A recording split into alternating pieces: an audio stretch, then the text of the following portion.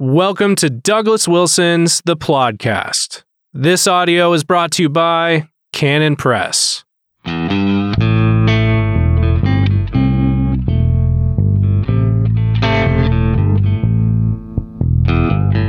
Yes, God don't never change. Welcome to The Plodcast. This is episode 180. 180. Here we are again. When we're talking about the crazy times we live in, one of the advantages of selecting that as a topic is that you never have to worry about running short of material. I recently saw that there were some serious think pieces being written worrying about black people who were white supremacists. Okay? Black people who were white supremacists. This was responded to appropriately by Titania McGrath. He's some Brit. I forgot his real name, but he tweets under the false avatar of Titania McGrath, a woke white woman. And she, quote unquote, she basically identified herself as a white woman of color, as a white person of color. She wanted to denounce certain things. So of course she's sending up this silliness. But it illustrates when you have black people who are being tagged as white supremacists, black people who are being described as traitors to their race, and then that opens the door for the parody of "I'm a white person of color." What has happened? Well, what's happening here is that all the cachet of all the value that is associated with being black is now being moved over to a particular political party, a particular political ideology. In other words, like Joe Biden said during the campaign, if you don't support this, this, and this, you ain't black. Oh, I see. I've got to sign off. Being black has a platform committee. And if you don't agree with it, if you're a black economist like Walter Williams or Thomas Sowell, and you don't agree with the planks in this platform, that somehow undoes your racial identity, that somehow affects who died and left Joe Biden in charge of who's black. That can only be happening if this is a collision of two ideologies. And that's precisely what it is. So the people who say, well, being white is being white and being black is being black, that is the position that is articulated by people who love freedom. The other party, let us call them commies, are the people who want to take anything and everything that has any value at all and bring it into the service of the party. Okay? This is our ideology. We want to control everything. We want to define everything. We want to control particularly the dictionary. And so we are going to say that if you're conservative, if you're a black man who marries a black woman and you've got 3 black kids and you want to remain faithful to that woman and you've got a good job and you're working hard and you are buying your house and you've got a nice car, what are you doing? The commies would say, well, you're acting white. You're acting white. You're betraying your people. Oh, so I'm betraying my people if I don't live in squalor. If I don't live in a ghetto, I'm betraying my people. And if I show my people, if I show them the way out of poverty, that's betraying them. And if I lapsed into the corruptions that you guys have created in the inner city, and if I surrender to them, then somehow I'm being loyal to my people. It's very clear that this is a clash of ideologies. It's a clash between those who love liberty and those who hate liberty. And those who hate liberty will lie about anything. And they will lie in the teeth of the most glaringly obvious things. You're not really black. Clarence Thomas is not really black. Thomas Sowell is not really black. Joe Biden said it himself. An old white man said, if you don't support my policies, you ain't black. Well, this, of course, being black and being white now is an ideological football. And I think that more conservatives ought to start playing.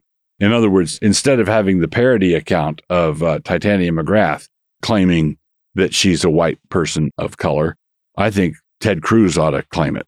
Yeah, so if leading conservatives started to seriously swallow the reductio and demonstrate, not only say that these things are absurd, but act in such a manner as to prove that they really do think it's absurd, I think we'd be making a lot of real headway.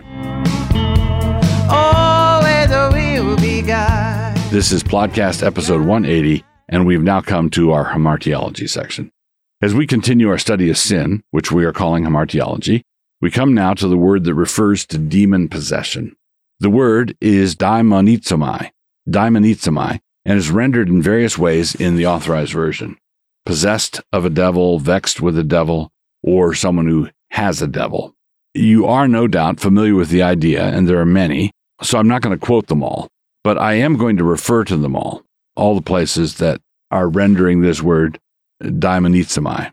In Matthew 4:24, it says, "And his fame went throughout all Syria, and they brought unto him all sick people that were taken with divers diseases and torments, and those which were possessed with devils," there's our word, "and those which were possessed with devils, and those which were lunatic, and those that had the palsy, and he healed them." So that's Matthew 4:24. You also have a similar passage in Matthew 8:16. And here's another one, Matthew 8:28. "And when he was come to the other side into the country of the Gergesenes, there met him two possessed with devils, coming out of the tombs, exceeding fierce, so that no man might pass by that way." All right, so that's in Matthew 8:28. And there's a parallel account in Mark 5:15, Mark 5:16, and Mark 5:18, where the same word is used. One interesting thing to note here is that Mark records this man as being possessed by a devil, when there were in fact a bunch of them. And we can see another use in Matthew 8:33 and in Luke 8:36. Scripture distinguishes between different effects that different kinds of devils have. So, for example, there was a dumb devil. In other words, a devil rendered a person unable to speak. So some people would be dumb. So let's say someone had a bad accident, or they'd been tortured and their tongue was cut out. They would be dumb. They would not be able to speak because of a physical wound, a physical problem. But there are places in Scripture where this inability to speak is attributed to a devil. Matthew 9:32. "And they went out, behold, they brought to him a dumb man possessed with a devil." So this is and when Jesus casts out the devil, he's able to speak. So the dumbness is caused by the devil. So there's a difference between dumbness that is physically caused and dumbness that is the result of a spiritual bondage. Another was a devil that caused blindness and dumbness. That's in Matthew 12:22. The previous one was Matthew 9:32. This is Matthew 12:22. "Then was brought unto him one possessed with a devil, blind and dumb, and he healed him, insomuch that the blind and dumb both spake and saw." All right. So this person has a devil, and because of the devil, he's blind. He has a blind devil. He has a dumb devil, or in this case, it was one devil that rendered him both blind and dumb, and Jesus healed him. So there are other cases in the Gospels where Jesus heals a blind man, and the problem is simply with his eyes. In other words, there's a difference between someone who is blind because he has a blind devil and someone who is blind because there's something wrong with his eyes.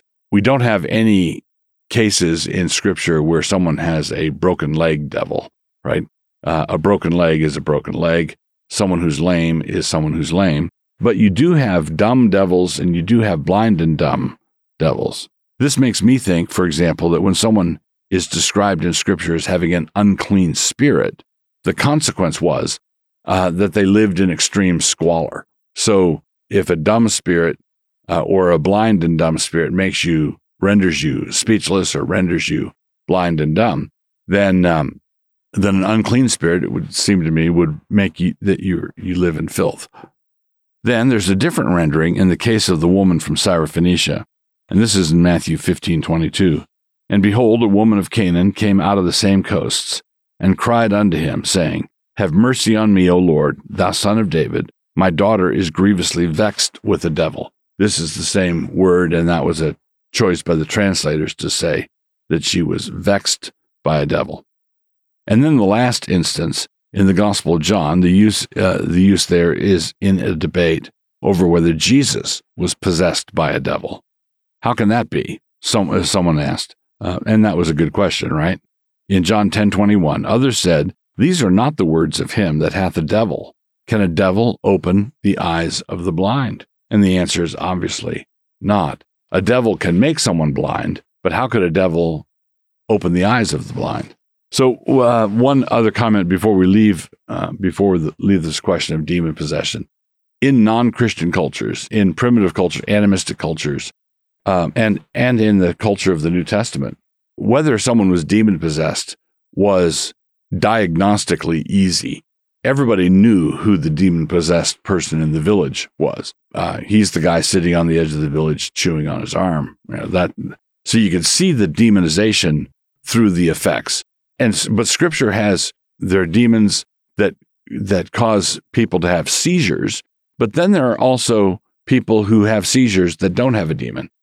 So the Scripture has a category for epilepsy, and it has a category for someone who's possessed by a demon, and they have fits and are thrown into the fire. For example, is the boy who is brought to Jesus right after the Mount of Transfiguration.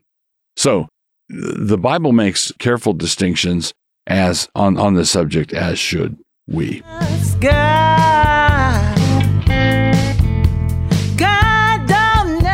All right, the book I want to recommend in this episode 180 that we are of the podcast is John Plowman's talks. There's John Plowman is a character that was invented by Charles Spurgeon.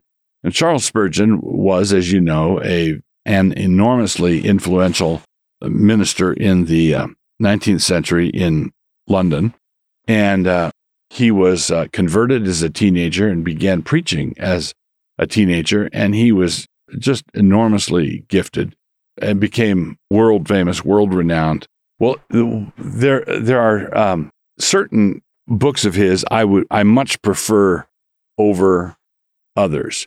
When he was preaching, so Charles Spurgeon was a true blue Victorian. All right, so he was a Victorian preacher. Now, if you get him in certain books, I'll recommend 3. John Plowman's is one of them. Another is Lectures to My Students, and another is a little book. If you ever I found it in a used bookstore somewhere, called Eccentric Preachers. Eccentric Preachers. Most of the time, Spurgeon is known through his devotional literature or his sermons. And when you read it, when you look at his sermons, I'll just speak honestly, right here between us girls, Spurgeon's sermons and devotional literature is a bit too flowery for me. He's not as bad as some of the other Victorians, but there's a little bit of too much purple. So there, I said it. But in Lectures to My Students, where he's teaching his ministerial students how to preach and how to minister, it is down to earth, practical, earthy, funny, pointed. It's just really good. He doesn't wax flowery the way he does in some of his sermons. So Lectures to My Students is just a fantastic book. But that's not the book I'm plugging here. John Plowman is a personage that Spurgeon adopts. He's speaking in the character of an honest English yeoman who is a godly man who knows his Bible and who is passing on all kinds of practical proverbial advice and talking about various sins and foibles and faults that people have, whether it's laziness or talking too much or whatever. And it is just marvelous. It is a great collection of homely English proverbs and adages and instructions. And now in his lifetime, I believe he published 2 different volumes of John Plowman. And these is very good for if you want something that is highly entertaining to read around the dinner table for your family devotions, for instructing your kids. This would be just a ticket. This would be a really good book to get. Look it up on Amazon. And Plowman is spelled in the English way, Ploughman, John Plowman. So John Plowman by Spurgeon, and there's a modern edition that has both of the separate volumes that he published in his lifetime contained in one volume. It's really worthwhile. I think your kids, upper elementary and junior high age, would really profit from it and really enjoy it.